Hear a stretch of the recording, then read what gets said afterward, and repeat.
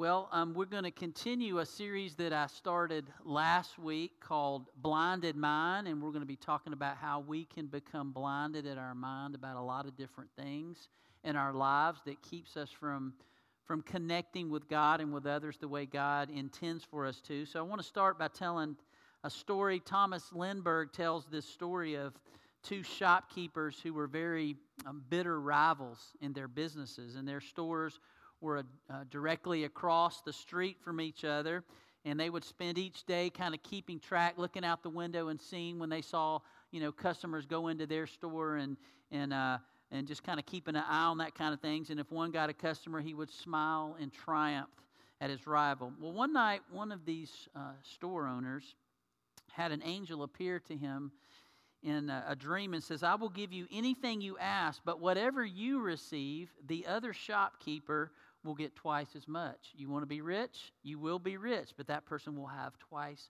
as much as you do. They'll be twice as wealthy. If you wish to live long and a healthy life, you can, but his life will be twice as long and twice as healthy as yours. So what's your desire?" The man frowned and thought for a moment, and then he said, "Here's my request. Strike one of my eyes blind." You have to think about that for a minute, right? So that means the other guy would have both eyes out, right? Now that seems crazy. Why would somebody choose to be blind rather than enjoy riches, rather than enjoy health, but they would rather be blind in one eye than to have somebody else have success? What kind of envy or what kind of person, gets to that point in their life about somebody else? Have you ever been envious of someone because they had more success than you, maybe that you wanted, or because they got the recognition or the praise that you wish you had? You don't have to answer that. But even if you have, you probably won't admit it. And even if you have, it probably did not lead you to, hopefully, this consuming anger towards that person for a long period of time, the kind of anger that would maybe even lead you to do something violent towards that person or even kill them. You're like, what in the world, Greg? Whoa. Well, we're going to read a story today. It's one of the oldest stories in all of Scripture that we read about in the very first part of Genesis, and it involves two brothers, the first two brothers that we read about in history, and how envy and jealousy blinded and consumed one of the brothers. So we're going to look at Genesis chapter 4, verses 1 through 16. And listen to what Moses wrote in this account. "Adam made love to his wife Eve, and she became pregnant and gave birth to Cain. She said, 'With the help of the Lord, I have brought forth a man.' Later she gave birth to his brother Abel. Now Abel kept flocks, and Cain worked the soil. In the course of time, Cain brought some of the fruits of the soil as an offering to the Lord. And Abel also brought an offering, fat portions from some of the firstborn of his flock. The Lord looked with favor on Abel and his offering, but on Cain and his offering he did not look with favor. So Cain was very angry, and his face was downcast. Then the Lord said to Cain, 'Why are you angry? Why is your face downcast? If you do what is right, will you not be accepted? But if you do not do what is right, sin is crouching at your door. It desires to have you, but you must rule over it.' Now Cain said to his brother Abel, 'Let's go out into the field.' While they were in the field, Cain attacked his brother Abel and killed him. Then the Lord said to Cain, 'Where is your brother Abel?' 'I don't know,' he replied. 'Am I my brother's keeper?' The Lord said, 'What have you done? Listen, your brother's blood cries out to me from the ground. Now you are under a curse and driven from the ground which opened its mouth to receive your brother's blood from your hand. When you work the ground, it will no longer yield its crops for you. You will be a restless wanderer on the earth.' Cain said to the Lord, 'My punishment is more than I can bear. Today you are driving me from the land, and I will be hidden from your presence. I will be a restless wanderer on the earth, and whoever finds me will kill me.' But the Lord said to him, 'Not so. Anyone who kills Cain will suffer vengeance 7 times over.' Then the Lord put a mark on Cain so that no one who found him would kill him. So Cain went out from the Lord's presence and lived in the land of Nod, east of Eden. Now, this is one of the first stories, again, like I said, that we read and hear about when we're introduced to the Bible. And that's kind of scary when you think about it. You're introduced to the Bible, and shortly after that, you get to read about a murder that happens between two brothers. I mean, that's kind of a scary thing when you think about it. It's a tragic story. It's a violent story. It's a disturbing and scary story, isn't it? Say, how did this happen? How did in this first family it end up where a brother murders his own brother? Now, we know Adam and Eve had been banished from this perfect world, this perfect Garden of Eden where everything was perfect and there was no sin. There was only one rule. You can eat of all these trees in the garden, but of this one tree do not eat. But they were lured into it by Satan, and they were led to believe that God couldn't be trusted and that they could be gods themselves, and they fell for it. And then sin entered the world. And sin not only entered the world, but sin separated Adam and Eve from that intimate fellowship that they had, walking with God every day in the cool of the garden that they had before this as God their creator. And then you remembered they were scared and they hid themselves. And so sin continued its work in humanity, including Adam and Eve's children. It didn't just stop with them. But surely Adam and Eve warned their two sons. Surely Adam and Eve said to Cain and Abel, you need to understand this. We made this mistake. This is what we do with our kids, right? Don't do the things that I did. Learn from my mistakes. We try to tell our kids that. And so I'm sure they said, look, God gave us rules. He gave us standards, and we have to be aware of those. And we're going to think that we know better, and Satan is going to tempt you just like he did your dad and I, and you've got to be aware of that and be ready for that, because it will surely put you in a bad place like it did for your dad and I. So last week, we looked at Paul's letter to the Romans where he wrote this in chapter 1. I'm going to refer back to that in this series. And Paul is saying, for since the creation of the world, God's invisible qualities, His eternal power and divine nature have been clearly seen, being understood from what has been made, so that people are without excuse. For although they knew God, they neither glorified Him as God nor gave thanks to Him.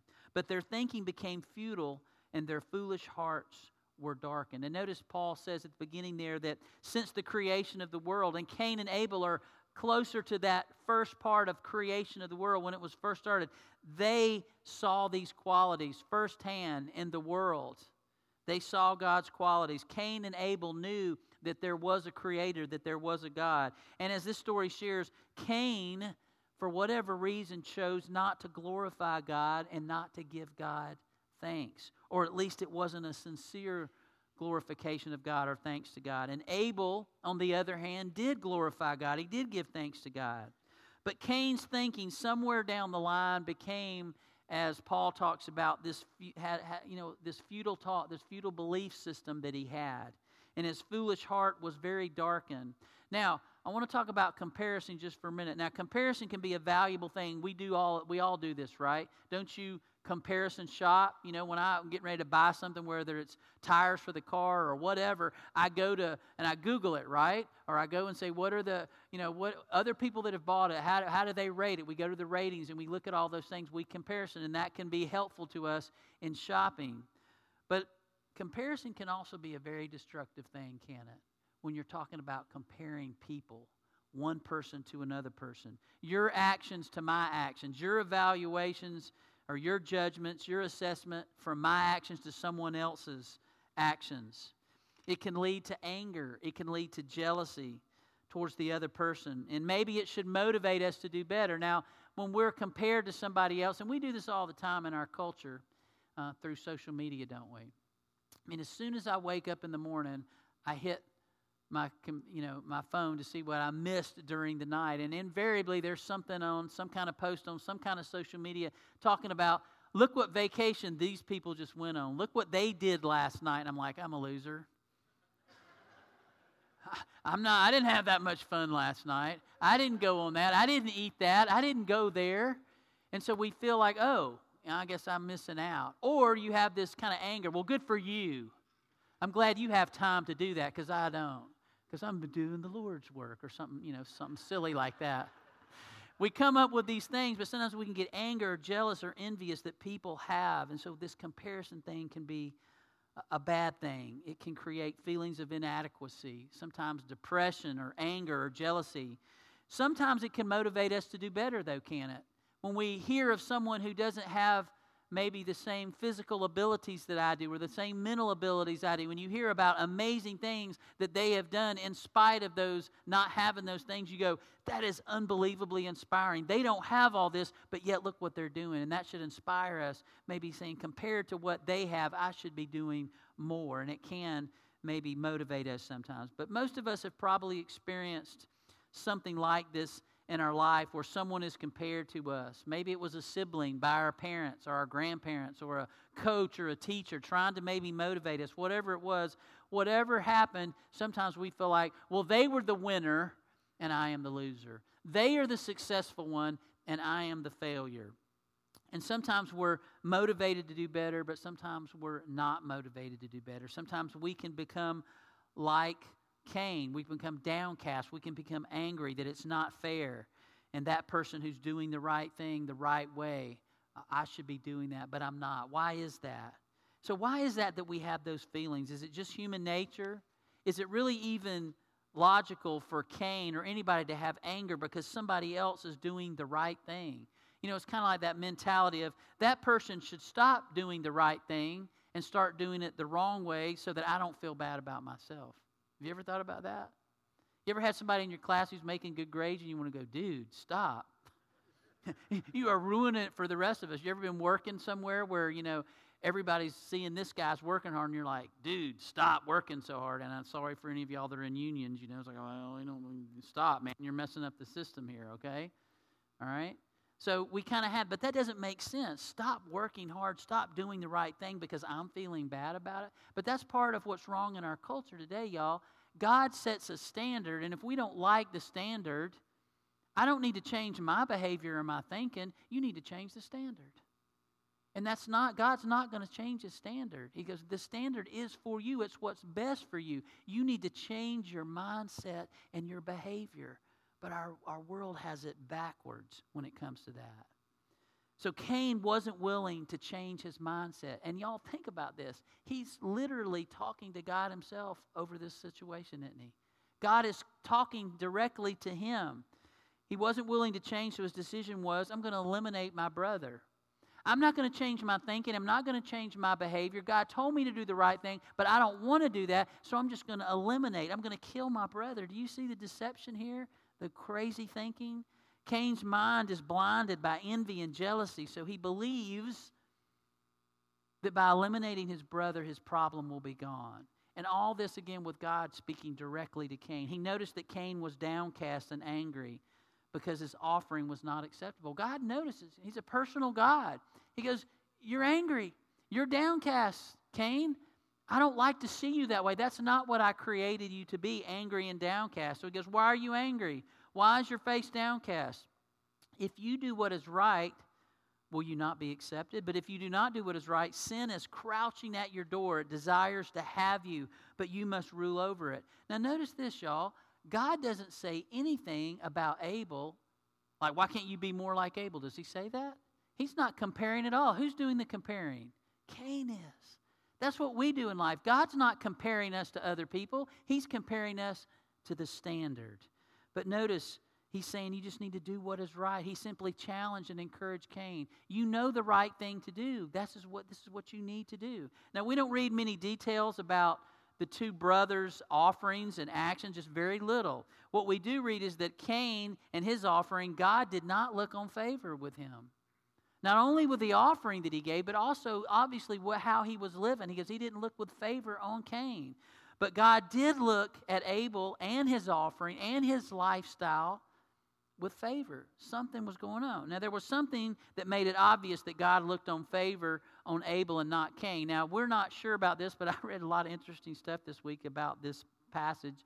And one is there were some extra stories that come out of this in the Jewish culture about Cain and Abel, and one is that y'all know where in Isaiah or in Elijah when he's on Mount Carmel and God rains down fire on the offering and he just consumes all of it. Well, they believe that maybe God had consumed Abel's offering, so God knew they knew it was acceptable to God, and He did not consume Cain's offering, and maybe that's something. We don't know that for sure, but we know that there was some kind of way that He knew that my brother's offering is getting accepted and mine is not. We don't know, but there was a difference there. What was the difference? Did you catch that in our text today? Cain brought some of the fruits of the soil. He just brought some. It wasn't the best. It wasn't the fat portions. Abel brought fat portions from some of his firstborn of his flock. And I know that's different. Animals and agriculture, that's a different kind of thing. But you see the difference. And here's something else interesting, y'all. There was no law of Moses yet. Think about that. Like, were we supposed to bring offerings? That's in the law of Moses. Well, there was no law of Moses yet. Moses hasn't even been born. So how did Cain and Abel know that they were supposed to bring some kind of offering to God to acknowledge Him as God? Did God teach them that? Did God require that? Was this some of the form of the earliest form of worship, I should say? Was this some kind of a way to acknowledge God? Well, it sure seems to be, doesn't it? It seems that Adam and Eve must have taught their boys about it's important to offer something to God, some kind of sacrifice to let Him know that you understand He is the creator and the sustainer. Now, you remember when Adam and Eve realized they were naked, God provided something for them. What was that? It was some skins, right? Some animal skins. Well, who had to give up their life for those animal skins? Well, an animal did. So apparently this kind of maybe started the first sacrifice that we read about in Scripture, is that because God did that now, He expected when there was a sin, there needed to be a sacrifice, and that's what kind of got all this started. We don't know that for sure, but we're just kind of speculating there. But it does seem that Cain certainly wanted God's favor. Even though he wasn't living like he should, even though he wasn't worshiping like he should, he wanted God's favor, and he wasn't doing it. So he ignored God. God specifically told him, without comparing him to Abel, going, you know the right thing to do. If you do the right thing, you will be accepted, so do the right thing. But if you don't, you won't be accepted, and sin is always there crouching at your door. So he ignored God, he killed Cain, and even his reaction to his punishment, did you catch that in our text today? Was he sorry? He didn't seem sorry to me. He's like, oh no, my life's going to be terrible now. Really? You just killed your brother and you're worried about you're going to be a wanderer now. And even God showed him mercy and goes, no, I'm going to put a sign on you. And I don't know what the sign was, y'all. I don't know what it was. A lot of people ask that question. But there was some kind of sign where if anybody tries to kill you, there will be sevenfold. But he had to live this life of a wanderer, and he was bemoaning that. Not, what have I done? I'm so sorry, Lord, that I killed my brother. He's bemoaning what his next the life's going to be after this. Now, a question I want to ask you is, do you believe that Cain and Abel really lived? Were they real people that really lived? Because I hear a lot in our culture, and I read through things, even in social media, where people go, well, you know, it's just a bunch of stories that were written by men. I got news for us all. Everything that we have was written by a human. All history, or spoke through oral, that's how we got all of it. So, you know, to try to say, well, this isn't accurate because it's by a person, well, actually, all of it came. So anything we know came from somebody else. But this is always the litmus test for me, if somebody really was real in the Bible. Did Jesus talk about them? And so Jesus talked about Abel and Cain. Did you know this? So we're going to read from Luke chapter 11. And in chapter 11, Jesus is unloading one day on the Pharisees. He's upset with them because he recognizes their worship of God and their gratitude towards God is not what it should be. And they're the leaders. They're the religious leaders. And Jesus is going, you are supposed to be the leaders, and you are not leading people towards God. You're leading them away from God. And he's upset about this. And he says what's called these 7 woes. And in Luke chapter 11, he says, woe to you because you build tombs for the prophets. And it was your ancestors who killed them. So you testify that you approve of what your ancestors did. They killed the prophets, and you build their tombs. Because of this, God in His wisdom said, I will send them prophets and apostles, some of whom they will kill, and others they will persecute. Therefore, this generation will be held responsible for the blood of all the prophets that have been shed since the beginning of the world, from the blood of Abel to the blood of Zechariah, who was killed between the altar and the sanctuary. Yes, I tell you, this generation will be held responsible for it all. Isn't that interesting? Thousands of years before, Abel, and Jesus even says, a prophet. How was Abel a prophet? He was a prophet to his own brother. He's really been a prophet to everybody that's ever read this story, if you think about it, about what can happen when we go outside of what God. So Jesus specifically mentions Abel, so we know he was real. The writer of Hebrews, chapter 11, verse 4 in the New Testament, it says this in the roll call of faith, that chapter where we talk about all these faithful people from history. And it says, by faith, Abel brought God a better offering than Cain did. By faith, he was commended as righteous when God spoke well of his offerings. And by faith, Abel still speaks even though he is dead. Isn't that amazing? And that's true, isn't it? Today, we're talking about Abel, a dead man, and we're saying, what can we learn from that? That means he was a real person, and they're still talking about him. The Apostle John, in his first letter towards the end of the New Testament, chapter 3, verse 12, he says, do not be like Cain, who belonged to the evil one and murdered his brother. And why did he murder him? Because his own actions were evil and his brothers were righteous. So God included this story for a reason. There are valuable lessons here that humans have benefited from every time they are read. Rick Warren once said this, envy is resenting God's goodness to others and ignoring God's goodness to me.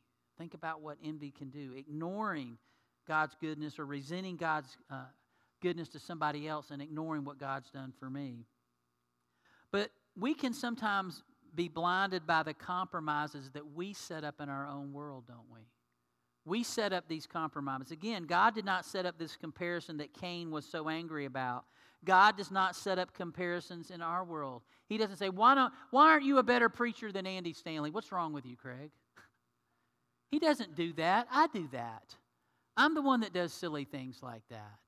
God put me in a spot. God put Andy in a spot. God put somebody else and put Martha Wade in New Guinea. I mean, there's all these kind of things, but we set up these comparisons. But God sets a standard for us, for all of humanity. He says, that's the standard I hold you to. Not somebody else, but the standard that I've set up.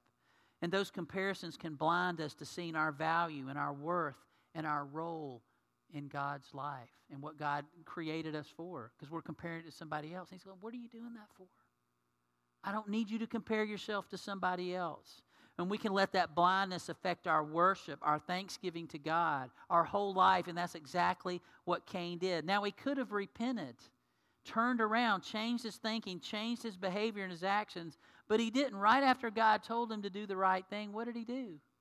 He went out and killed his brother. What in the world? Shows you how blinded his mind was. Paul, in the 7th chapter of that second letter to the Corinthians, says this, godly sorrow brings repentance that leads to salvation and leaves no regret, but worldly sorrow brings death. For the rest of his life, Cain had to live with that sorrow, with that regret as he wandered. And every time he wandered somewhere, he knew, I'm wandering because I killed my brother. He had to live with that. Notice that God was speaking to Cain about his anger and his countenance with this great illustration. He said, sin is crouching at your door. You ever thought about what a great illustration that is? When we see an opportunity for sin, it's like a door we go through, and it's just crouching at the door, waiting for us to go through it so that it's kind of hiding, it's kind of spying on us, waiting for the right opportunity to jump out and overtake you. You ever been going through a door and somebody jumps out and scares you, and it scares you to death because you're not ready for it? So that's kind of like what sin is. It's ready to jump out, overtake you, own you, and control you. Paul later understood how this works. Centuries later, he said this.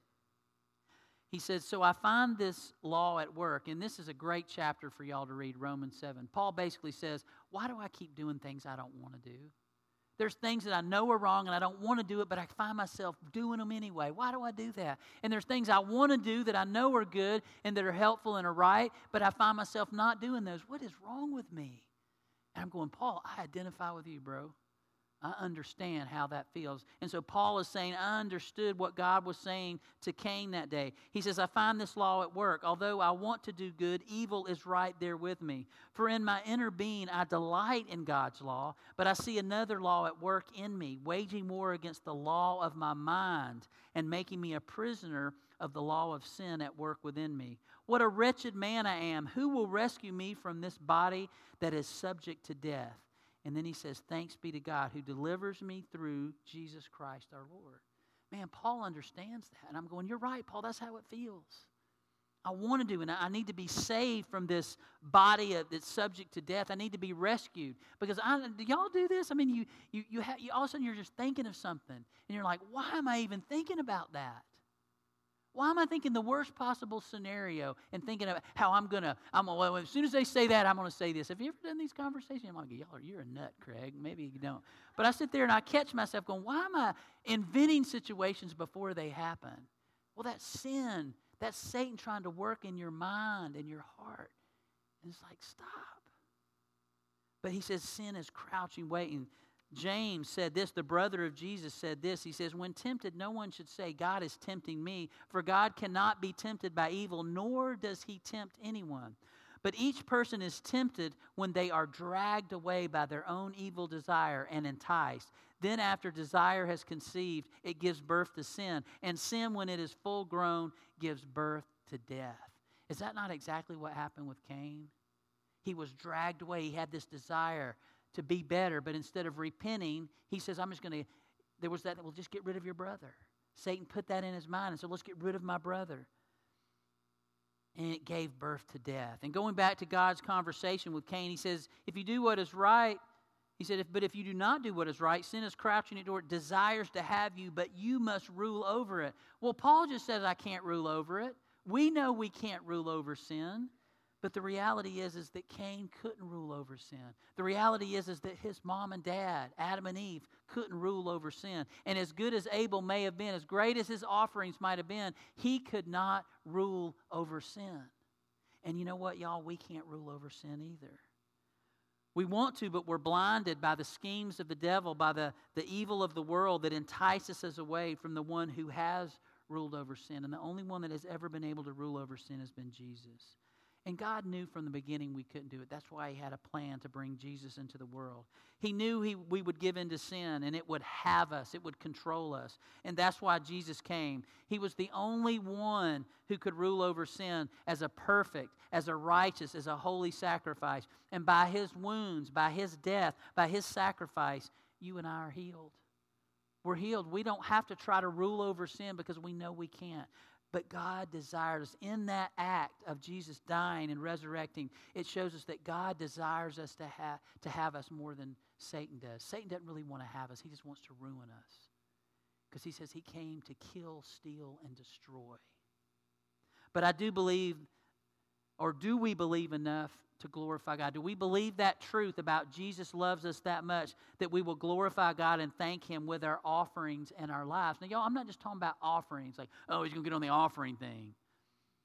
That's important. It's always been important from the very beginning that we show God something, an offering of some sort. And God wants that, but he wants more of our daily lives, that the things that he's gifted and talented us with. Are we really glorifying him with our lives? That's what he really wants. So what are you offering to God today? What am I offering to God? Just some of your life, like Cain did? I'll give you a little bit of this and a little bit of that. Or the fat portions, the best part of your life. And don't compare it to someone else. Well, at least I'm here today. There's other people that aren't even here today. See, there you go again, comparing. And that's what we do. God knows. But he wants your offerings and he wants your life out of an authentic love and gratitude, not because you have to, but because you go, man, the God that loves me that much and created me, I want to do that. I want to do the right thing for him. Well, I want to close this morning with a story out of the Chronicles of Narnia. A lot of y'all know C.S. Lewis's books. And this one comes from the Voyage of the Dawn Treader. And in this particular book and movie, it was also a movie, it's very... it's great that they're doing that. But in this scene, the children who are going into this, they're summoned to this wonderful world called Narnia. And it's Lucy and Edmund and Susan.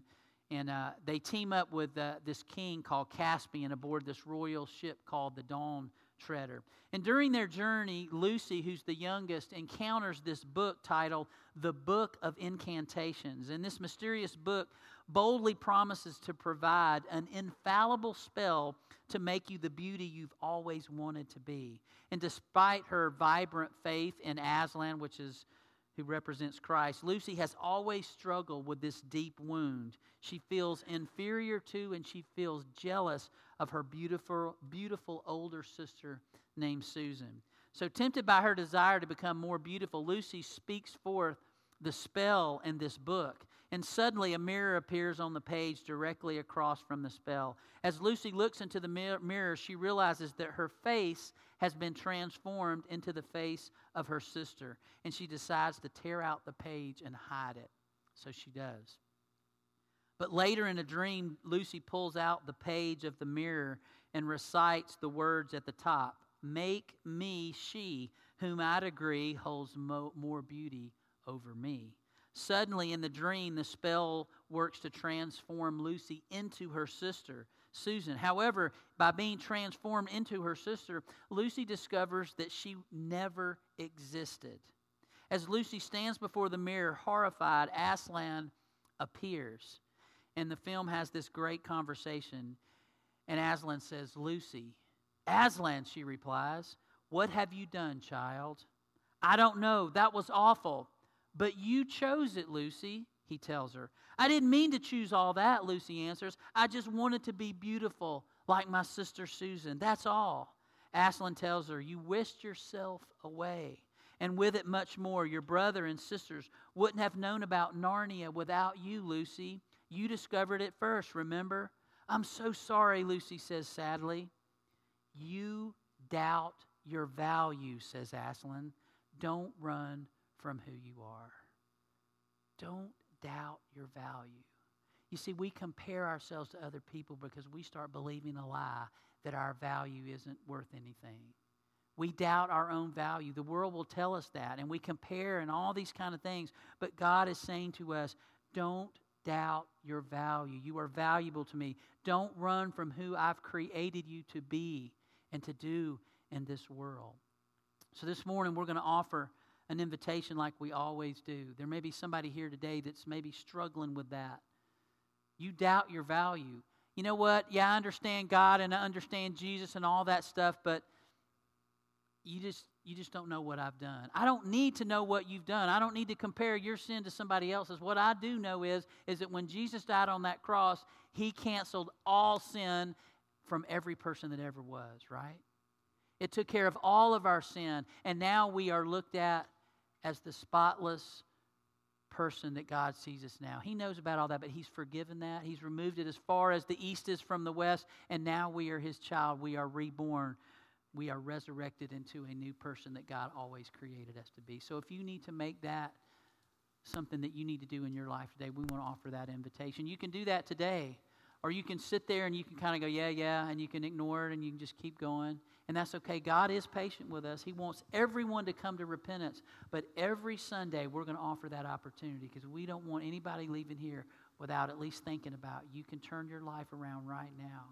God is speaking to you. I'm not God, but God is speaking just like He did to Cain that day. And Cain heard directly from God, and he went out and did something dreadful. And I hope today, if there's somebody here that needs to make a decision, you'll make that decision today. Or if you're looking for a church, and we're not a perfect church, we sin. But we come together and we remember, just like that Aslan told Lucy, don't doubt your value. We're getting ready to go into a time of communion. And you know what? That communion time reminds us of our value, doesn't it? That Jesus loved us so much that He would die He gave His life so that we could live eternally.